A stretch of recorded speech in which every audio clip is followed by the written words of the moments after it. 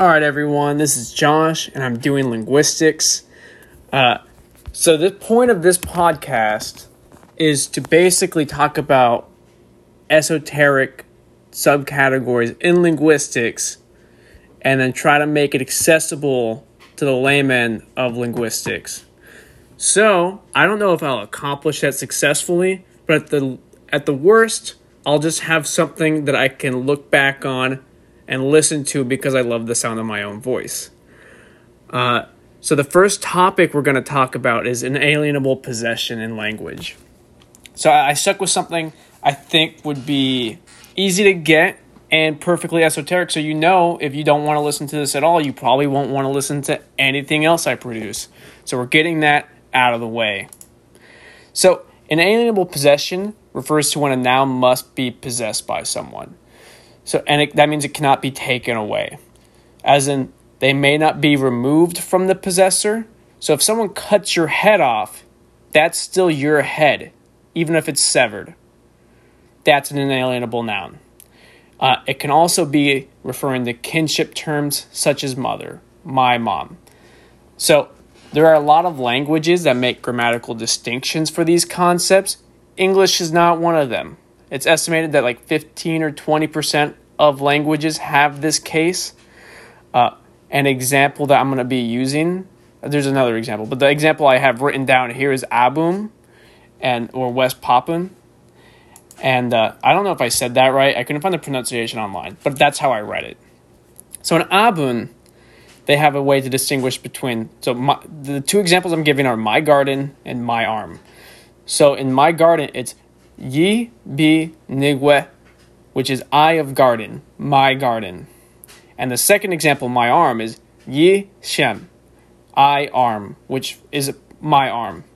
So in the first sentence, there is a marker B, which marks possession and that may be taken away. However, arm is conceptually closer and requires no marker. And that's an iconic explanation of what's occurring here, and that's from Hyman. So the first one is an alienable possession. You can lose that garden, but you can never lose that arm, even if you lose it. So an iconic explanation basically refers to how conceptually close something is. So your arm is conceptually close to you in a way that a garden will never be. So the key concepts to note are relation of ownership, like my garden, or a part whole, which can be like my arm, or another example to get away from my arm would be the wheel of a car is a part whole. Or kinship, which is my father. So Abun shows the noun classes of kinship and part whole with different constructions than something that is alienable. And in our language, we have different ways to mark possession, but it doesn't necessarily indicate alienability or inalienability, although some will probably have more frequency if it's inalienable with one construction over the other.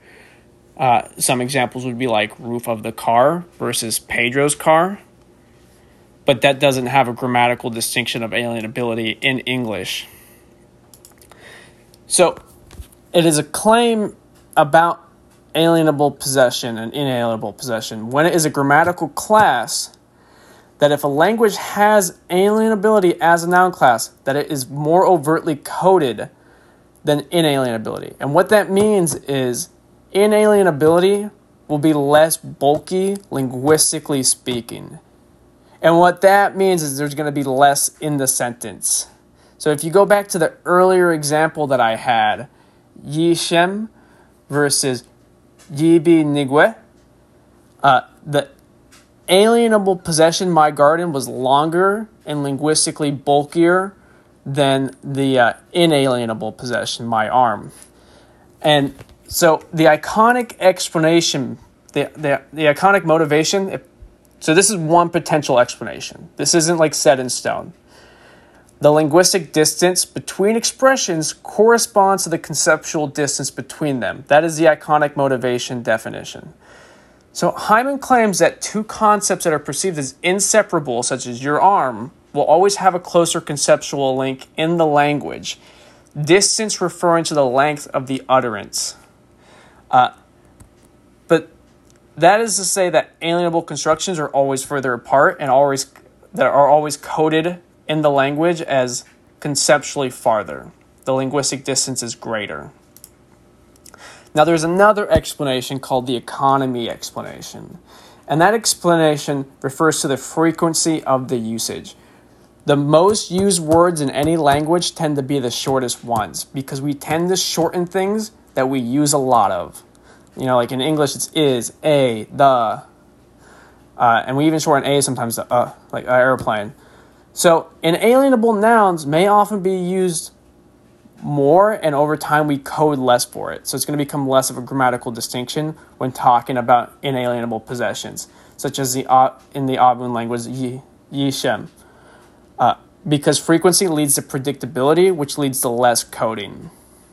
So in the British National Corpus body part nouns had an average of 46% of being marked with possession, while kinship had an average of 49%. Not a hugely different amount of possessive marking, but a little bit, because body parts are probably conceptually closer to yourself than kinship. That's what the economy explanation would account for. Some languages have nouns that can't be possessed, such as yusate. The word person, woman, virgin, and a word that means air or wind, sky, and the world are non-possessible words in that language. So in a paper by Lehman, in a paper that talks about English possessed words, we found that some words are possessed at lesser frequency, such as world, woman, sky, which respectively show up at 2.6%, woman at 0.6%, and sky at 0.4%. So some words in our language are very rarely possessed. Rare occurrence often leads to bulkier coding, which means we'll tend to have longer utterances when we have to make a distinction. So noun things, like some nouns in Usatek are always inalienable, but have a grammatical way to basically distance yourself from those nouns, which is a concept called derationalize. So in ta, which means my father, can become le tata tsileo, which now becomes the father. Tsile is the part of the word that derationalizes these concepts. So if you add that coding, you're saying that's not my father.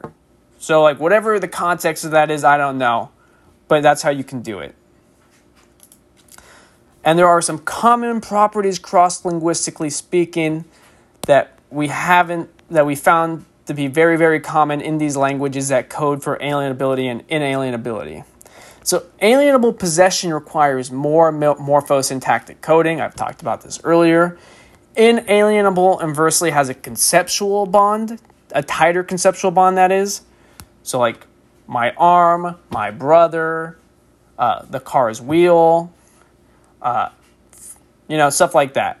Possessive markers on inalienable nouns are etymologically older. So a little, what this means basically, if there are possessive markers on an inalienable noun in a language, it means that it was a fixture because it was originally marked and we just kept using it because of inertia.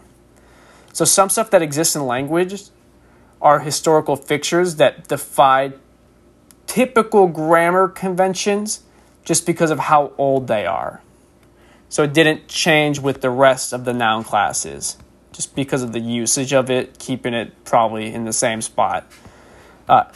Inalienable nouns are a closed class, which means you can't add new words to it, and they almost always refer to kinship and or body parts.